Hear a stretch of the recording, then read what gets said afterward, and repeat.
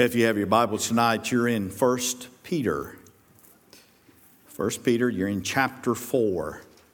1 Peter chapter 4. And I've entitled this evening's message, Check Your Attitude. Some of you need your attitudes checked, right? And so, well, thank you, Brother Mike. We always enjoy coming on Wednesdays because we know we're going to have an encouraging word from you. Well, we do need to have our attitudes checked. If you have children, I'm sure you have used that phrase many times over. Yeah? Okay, thank you. I know. And since we're in church and we're going to be truthful, right? Many of us probably needed to be told we need to check our attitudes. There are some honest here. The rest of y'all need to repent and get right with God. Don't we all have attitudes that need to be checked from time to time? I mean, I identify with that, and I know, and I said, Lord, I know my attitude is not what it should be. Well, having said all of that, and this passage that we're going to look at tonight, that is not necessarily what he's talking about, even though it can be. What we're going to find in this passage is that Peter, of course, he's writing to the church. Now, this is a church, of course, they're persecuted, they're suffering. It was a letter that he was wanting to encourage them. But also, now we've come to this part of the letter, he's trying to remind them that they needed to check their attitudes. And there's 4 attitudes that Peter spells out here for us. The first attitude that we're going to see is found in verses 1 through 3. And it's the attitude of a warrior. We must have a warrior's attitude. Now, what do we mean by that? Well, we mean that we are to have a warrior's attitude towards sin. Okay? That's what Peter's talking about. So, in verse number 1, listen to what the Bible says. It says, "For as much then as Christ hath suffered for us in the flesh, arm yourselves." Okay, you see the military terminology here. He says we're to arm ourselves. Now, why are we arming ourselves? Because we're going into a battle. You do understand tonight that we're in a spiritual battle. And if we're going to be able to be victorious in this battle, we got to arm ourselves, right? We got to arm ourselves with the right weapons. And so here it says, arm yourselves likewise with the same mind, okay, attitude, perspective, how you're looking at things. It makes all the difference in the world, does it not? When you have the right attitude as you're going into a war.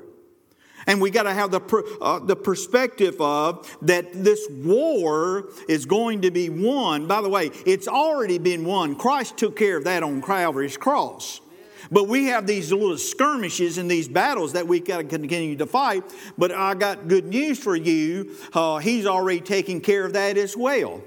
But we have to do our part. What do we got to do? We got to have a warrior's attitude towards sin. He says, "For he that hath suffered in the flesh has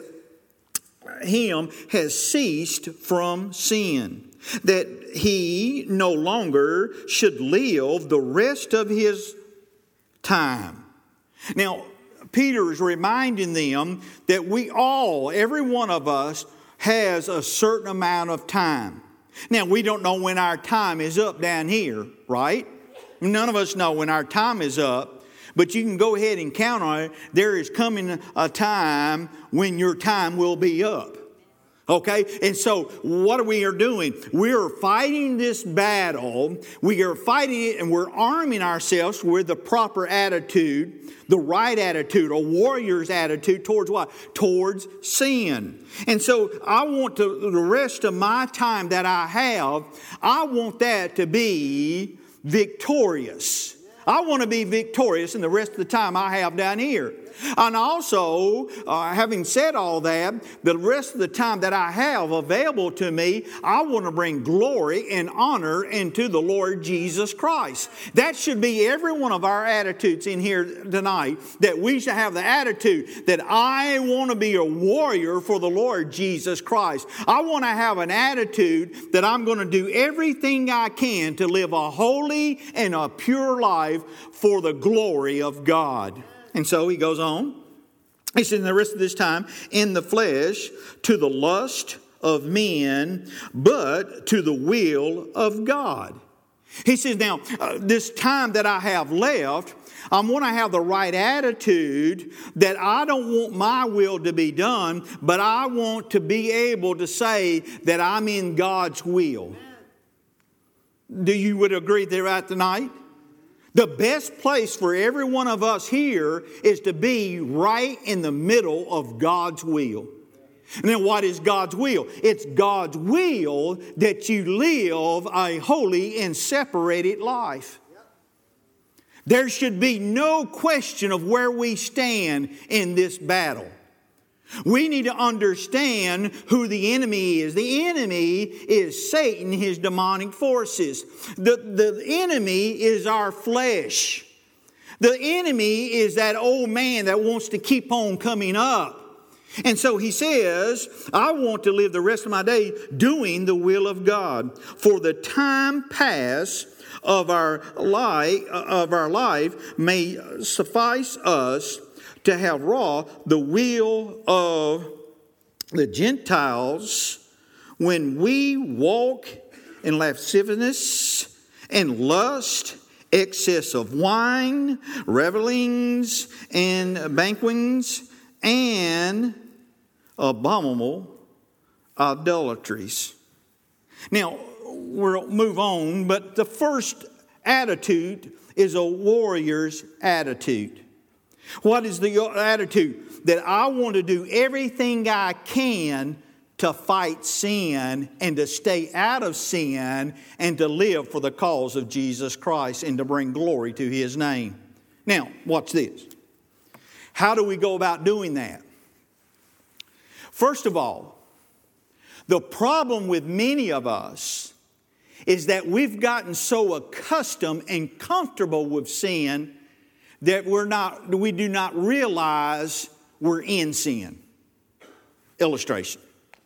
If we turn the lights off, and if we were to walk into this dark room, we would say things, I can't see a thing in here. You know, and I do that from time to time during the week. I'll come into the sanctuary here, and the lights are off, and it's dark. And so what do? I just kind of feel my way through. But it's surprising to me. The longer I stay in the darkness, my eyes start to adjust. And what do they adjust to? They adjust to the darkness. It's still dark in here. I didn't turn the lights on yet. But when you come into a dark room, your eyes eventually get accustomed to being in the darkness. And that's where many of us, if we're not careful, will find ourselves. We're in darkness, but we not recognize it because we've gotten so accustomed to it. Now, I'm not talking about the world, I'm talking about the church. And we're seeing it in many of our churches. We have lessened our standards. We don't talk a lot about holiness because we don't want to be identified with that group, you know, the ones that flop around and roll in the floor and all of that. But the Bible tells us that is what the Bible tells us, God tells us, be ye holy as I am holy. And so we get accustomed to it. Now, so how do we get in the mindset, if you will, how do we get a point in our spiritual walk that we recognize that we're getting too accustomed and too comfortable with sin? There are three things that he lays out for us. First of all, he says that we are to recognize what sin did to Christ. What sin, your sin and my sin. Not his sin, because he's sinless. He knew no sin. We're talking about our sin made him suffer for us. It was your sin, it was my sin that put him on the cross. Now we can go ahead and we can blame the Romans, we can blame the Jews and all of that. And I know they did the physical, but what really put him on the cross was your sin and my sin. That's what put him on the cross. That's the reason why he died. He died because of our sin. And so when we have this mindset that I want to have a warrior attitude, I don't want to find myself sinning. I don't want to get accustomed to sin. I don't want to get comfortable with sin. First of all, we have to understand what it cost Jesus Christ. And we see in chapter 3 of 1 Peter, verse number 18, it says, "And Christ also suffered for us." But notice here, he says, cease to sin. What is he talking about here? Well, understand that because of his suffering, there will be a time when we will cease to sin. Now, that's not down here. As long as we're down here, we're going to sin. We see it in Romans chapter 6. Going into Romans chapter 7, Paul is reminding us at the last part of Romans chapter 7, he is asking a question. He says, "Oh, wretched man that I am, who will deliver me from this body of sin?"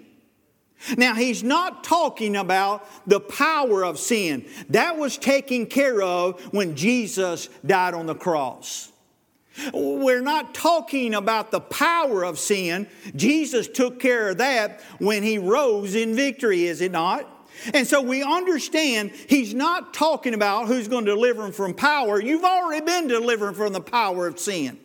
The sin no longer has dominion over you. Sin no longer has to master you. You have a new master, the Lord Jesus Christ. And because of what Jesus Christ did for you, you now, the penalty that you were to pay has been canceled out. It's been wiped clean. Why? Because of what Jesus Christ did for you. But also, we're no longer a slave to sin. I don't know about you, but even on a Wednesday night, that ought to stir somebody up. Do you understand? We have been delivered from the penalty and no longer to sin. We're no longer in chains. We're no longer bound. We have freedom. We've been set free because of what Jesus Christ has done for us.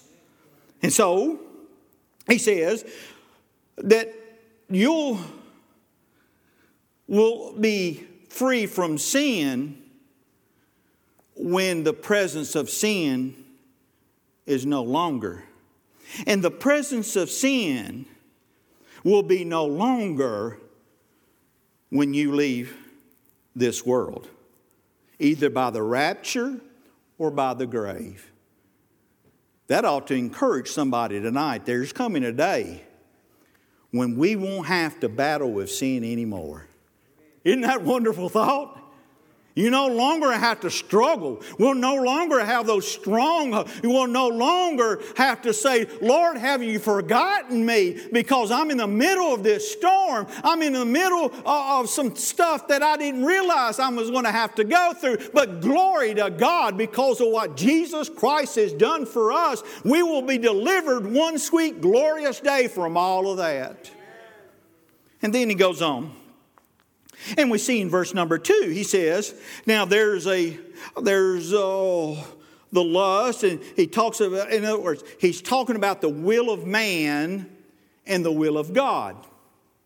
He says we need to be reminded that we are to be carrying out the will of God. See, this thing is not about me. This thing is not about you. This thing's not about what I like or what I think I need to do. This thing is about What does God want me to do? How does God want me to live? What is God's agenda for me? What is God's plan for my life? And we have to really struggle with that, do we not? I mean, we all want to say, well, this is what I think I ought to do. And we could be in good intentions with that. But that's not what it's about. We are to be doing the will of God. And so if we're going to have a warrior attitude, doing the will of God, what is the will of God? We hear that question all the time. What's the will of God? I'm trying to find the will of God. I'm telling you, you get into the Word of God. The Word of God will show you God's will for your life. And by the way, if we just do what we know to do, the rest of it will fall right into place. And so he says, doing the will of God. That means He wants me to live a holy, separated life. He wants me to detest sin. We've lost sight of that. How do you mean? Well, when we talk about our entertainment that we go to, we would say things like, well, I'm going to stay away from that because I'm just not going to do that. Now we'll say things like this. Hey, you ought to go see this movie. It just came out. It's a good movie. And the language is not that bad. You ever heard anybody talk about that? Talk about going to a movie and you ask them about the movie and say, well, look, there's a couple places in there you might be offended. My dear friend, if there's even one place that would be offensive to a believer, we shouldn't be participating in it. Why? Because we want to be holy and separated. That doesn't mean we go and find us a cave and hide out in a cave and be isolating ourselves, because the Bible is quite clear. Jesus Himself says, you're not of the world, but I'm leaving you in the world. Why did He leave us down here? So that we could transform those that are lost. That we, and when I'm speaking we, you understand, I mean, you know my heart here. I'm talking about the power of God working in somebody's life. I'm not saying that we have that power. Why would you think I would say something like it? See, remember, it's my eyes that are bad. My hearing, I've already heard some of you say, what? He's talking about we can do this. I'm not saying that. God can do it. But He uses us many times over. Right? That's why we're here. We are here to be salt. We're here to impact the world, not the world impacting us. Okay? And so he says, and we understand, he said, now here's the rest of my time. The rest of my time is to be doing and living in the will of God. Now, understand, in Psalms 33, it says the will of God comes from His heart. Right? The will of God comes out of His heart. Our hearts are deceitful. Right? Now, I've heard some people say, well, just follow your heart. You might want to check that. Because your heart can lead you in some places you don't need to go. But you should follow God's heart. You're going to be all right. Follow God's heart. What is God's heartbeat? God's heartbeat is that we are a peculiar people. Now, I'm not saying we've got to be weird and all that kind of stuff like that. But what's happened is, let's go back. We've been in the dark so long that we've gotten accustomed to it. There should be no questions where we stand with the Lord Jesus Christ into a lost and dying world. Amen. Now, having said all that, also he tells us in verse number 3 that you need to be reminded of what you were before you met Christ. Remember, he uses the word past. Now, got to be careful with this one. You know why we need to be careful? We need to be careful because you can go into your past and you can stay too long. Now, I'm talking in a negative way. Here's what's happening. You got to be careful. You go and revisit your past, and you think about all the wickedness that you've done. You think of the depravity that you've done. And if you're not careful, Satan comes in and starts telling you things like, look what you've done. And now guilt starts to come in. Shame starts to come in. Now, in itself, that's a good thing. But if you stay too long, then Satan's going to convince you that there's no really any change in your life anyway. And why do you go ahead and mess around? You know, you're nothing but a hypocrite. You're nothing but a liar. And if those people down there at that church knew about you, they'd kick you out of that church. And so what happens now? Listen, now you're a believer. He can't possess you, but he sure can hinder you and oppress you. He can spiritually cripple you to where you're going around and you're saying, you know what? I know they've asked me to teach this class, but I'm not worthy to teach that class. And you know, they've asked me to do this, and I can't do that because here again, that guilt starts to come up. And it says, well, how do we? First and foremost, if you confessed your sins, it's not God reminding you of your guilt. If you confessed your sins, right? If you confess your sins, He'll cleanse you from all unrighteousness. So it's not God reminding you of your past, it's Satan. And if he can keep you in your negative past, then he spiritually immobilizes you and you're not able to do what you ought to be doing for the cause of Jesus Christ. But then there's times that's good to visit because sometimes we have forgotten where we've come from. We've become a little more spiritual than everybody else. We start going around and saying, now we're not going to say it with our lips, but in our hearts we're saying, you know what? Brother Jim, if you were more like me, we'd get some things done around here. We get a little prideful, we get a little arrogant, and we start getting a little strut going on. And what happens then is that we become Pharisees. Got our nose stuck up, you little wannabes, you're a little inferior than I am. And I just want you to know I have arrived. My dear friend, none of us have arrived. And if we have arrived, it wasn't because of what you did. It's all because of the grace and mercy and the love of our Lord and Savior, Jesus Christ. That's the reason why the Apostle Paul says, none of us have anything to boast about. And if you're going to boast about something, boast about the cross. Okay? And so we see here, the second thing, look at verses 4 through 6. And 4 through 6, we see that we are to have an attitude of patience. An attitude of patience. Now we're picking up in verse number 4. Listen to what the Bible says. He says, wherein they think it strange. Anybody thought you was strange?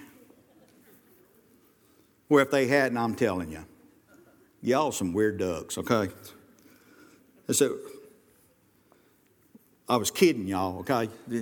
Some of y'all took it a little personal there. He says, wherein they think it strange that ye run not with them. I can't help but laugh on this one. It's talking about your conversion. And it's talking about you're no longer running with that old crowd that you used to run with. And they're thinking, well, what's happened to him? And he says, and not with them in the same excess of riot. That talks about, depravity. They're talking about the sinful lifestyle and all that. And speaking evil of you. Who shall give according to him that is ready to judge the quick and the dead? For, it says, for this cause was the gospel preached also to them that are dead, that they might be judged accordingly to men in the flesh, but live according to God in the Spirit. Now, what's he talking about here? He says that we are to be patient. We ought to have an attitude of patience. Patience to what? Patience to those who are lost. Okay, now, here we go. This lost crowd not only acts different, but they think different. Okay? Remember, there should be a distinction between the two. And here's what he's saying. He says, they're going around and saying, because you are trusted Jesus Christ as your personal Lord and Savior, and because you're being a witness, and because you're doing the things that you're doing for the cause of Jesus Christ, this crowd over here is looking at you and saying, man, you're a weird duck. You're strange. Now,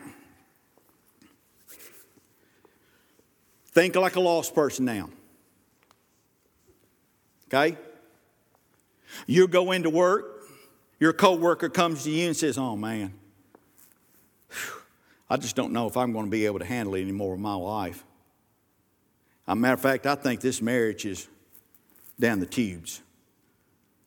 It's just nuts. And he says, I know it's my fault. I know I've cheated on her. She hasn't forgiven me over that. And I think this thing's going to be tanked. And so the old boy that you're talking to, man, he says, yeah, man, I understand where you're talking about. I'm kind of going through the same situation myself. But you know what? We'll get over it. Now, to that old boy that came in and said, you know, my marriage is in the tank. I've cheated on my wife. A month later, he comes back to that old boy. He says, hey, man, he says, you remember a month ago when I talked to you about my marriage going down the tubes? He says, yeah, how's that working out for you, bro? He says, man, you ain't going to believe this. But my neighbor invited me to church and my wife, and I don't know why we did it, but we decided to go to church. Went to church, and I got this strange feeling. Preacher started preaching, and I thought, man, I've never met this man before, but he's telling me my story. And he says, he gave this invitation. He says, I'm telling you, he says, I never felt this before, but I thought, man, I need to go down there. And he says, I went down there, and he says, you're not going to believe this, bro. He says, what? He says, I got saved. He says, what? He says, I got saved. My wife got saved. I said, man, my marriage, it's been the best. She's forgiven me. And he says, I'm telling you, I'm the happiest I've ever been. And we're going to church, and we're enjoying going to church, and we're reading our Bible, and he's going on and on. He said, man, you need to come to church with me. And here's what a lost man looked at, and he said, dude, you're crazy. Am I not telling you the truth? Now, why is that? Because lost people think differently than saved folk. But yet, notice, they won't call you crazy when you come in and you're destroying your body and your life is going down the tube and you're bankrupt and all that. They don't think you're crazy, and they think you're just kind of normal. Hey, man, that's just the way it is. That's just sometimes how it happens. But yet when somebody gets saved and starts doing something for the cause of Jesus Christ, they'll say they're weird, they're fanatical, they're radical. Oh man, they got religion. Why is that? Well, the reason why is because the lost man thinks different than the saved man. In Acts chapter 26, verse 24, Festus came to Paul. I'm paraphrasing here. Of course, Paul, everybody knew about Paul. Paul was persecuting the church. He hated Christians, and he was doing everything he can to make for them to die and all that. And words getting out. And then Paul got saved, and Paul couldn't shut up about the gospel of Jesus Christ. As a matter of fact, he's so radical that he knows that if he doesn't shut up, he's going to get thrown in jail. What does he do? He just keeps on preaching. And Festus said to Paul, "You've lost your mind." Why is that? Saved folk and lost folk are two different kinds of folk. The lost world, when they see somebody come and get saved, think they're nuts. Why? Because they're spiritually blind and they're spiritually dead. Doesn't make any sense to them. But notice how it's crept into the church. Now watch this. Somebody's just doing what they ought to be doing as a believer. They're going out and on visitation night. They're soul winning. Everywhere they go, they're telling somebody about Jesus. And they're reading their Bible, and they don't miss a service. And you know, here, watch this. We start looking around thinking, they'll make a good Sunday school teacher. Now, why do we come up with that? They're doing what they ought to be doing as believers. But yet, we're thinking they've raised the standards when they're only doing the standards that have already been set. Are y'all seeing where I'm going with this? When somebody is just doing what you ought to be doing as a believer, the next thing we're doing is they've got to be called of God. They're going to make a preacher one day. They're just doing what they ought to be doing. What is wrong with us, church? Just somebody that's doing what you ought to be doing. Next thing we know, we're saying they're called of God. Why is that? Because we've been living in the darkness so long, we got accustomed to the darkness. And we've lowered the standards where we ought to be saying, you know what, they're just doing what they ought to be doing as a believer. Is anybody getting this? Am I getting through to you on that? It made sense to me, okay? That's what he's talking about here. Then we see, not only does he talk about patience with lost. Now, understanding, we got to be patient with them is because with lost people, they just don't know better. They just don't know. But here's where I struggle. Those that know,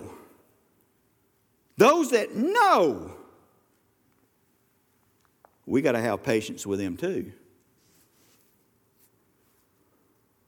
It's getting quiet in here. Y'all see where I'm going with all this? We'll say things like, they ought to have known better. What's wrong with them? They've been sitting on preaching. They've been in Sunday school class. What's wrong with them?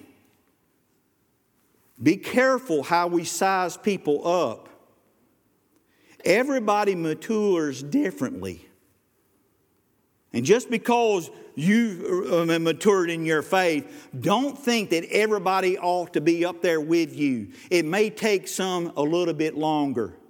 But the reason why many times it takes them a little bit longer is because those of us who have matured in our faith are not willing to invest in them and spend time with them. Now, very quickly, I got to get my watch. Oh, man, okay. We're going to have to pick up next week. Okay. But here's the two other things very quickly.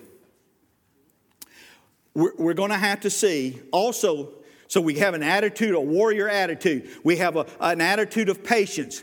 We're also going to have an attitude of expecting.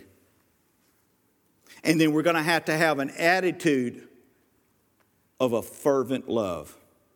We're going to pick up with that next Wednesday night. Okay, everybody good? Do you see where we're going with this? Do you see that if we're going to be what we are called to be, we got to have the right attitudes? I want to do everything I can to stay away from sin. I don't want to take any chances. I'm mindful what my sin, what it cost my Jesus.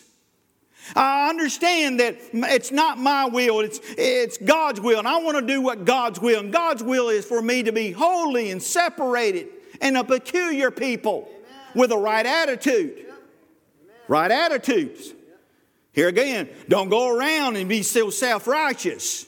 We got to be humbled in our attitudes. Humbled in our spirits. And then we're going to look at the next two next Wednesday night.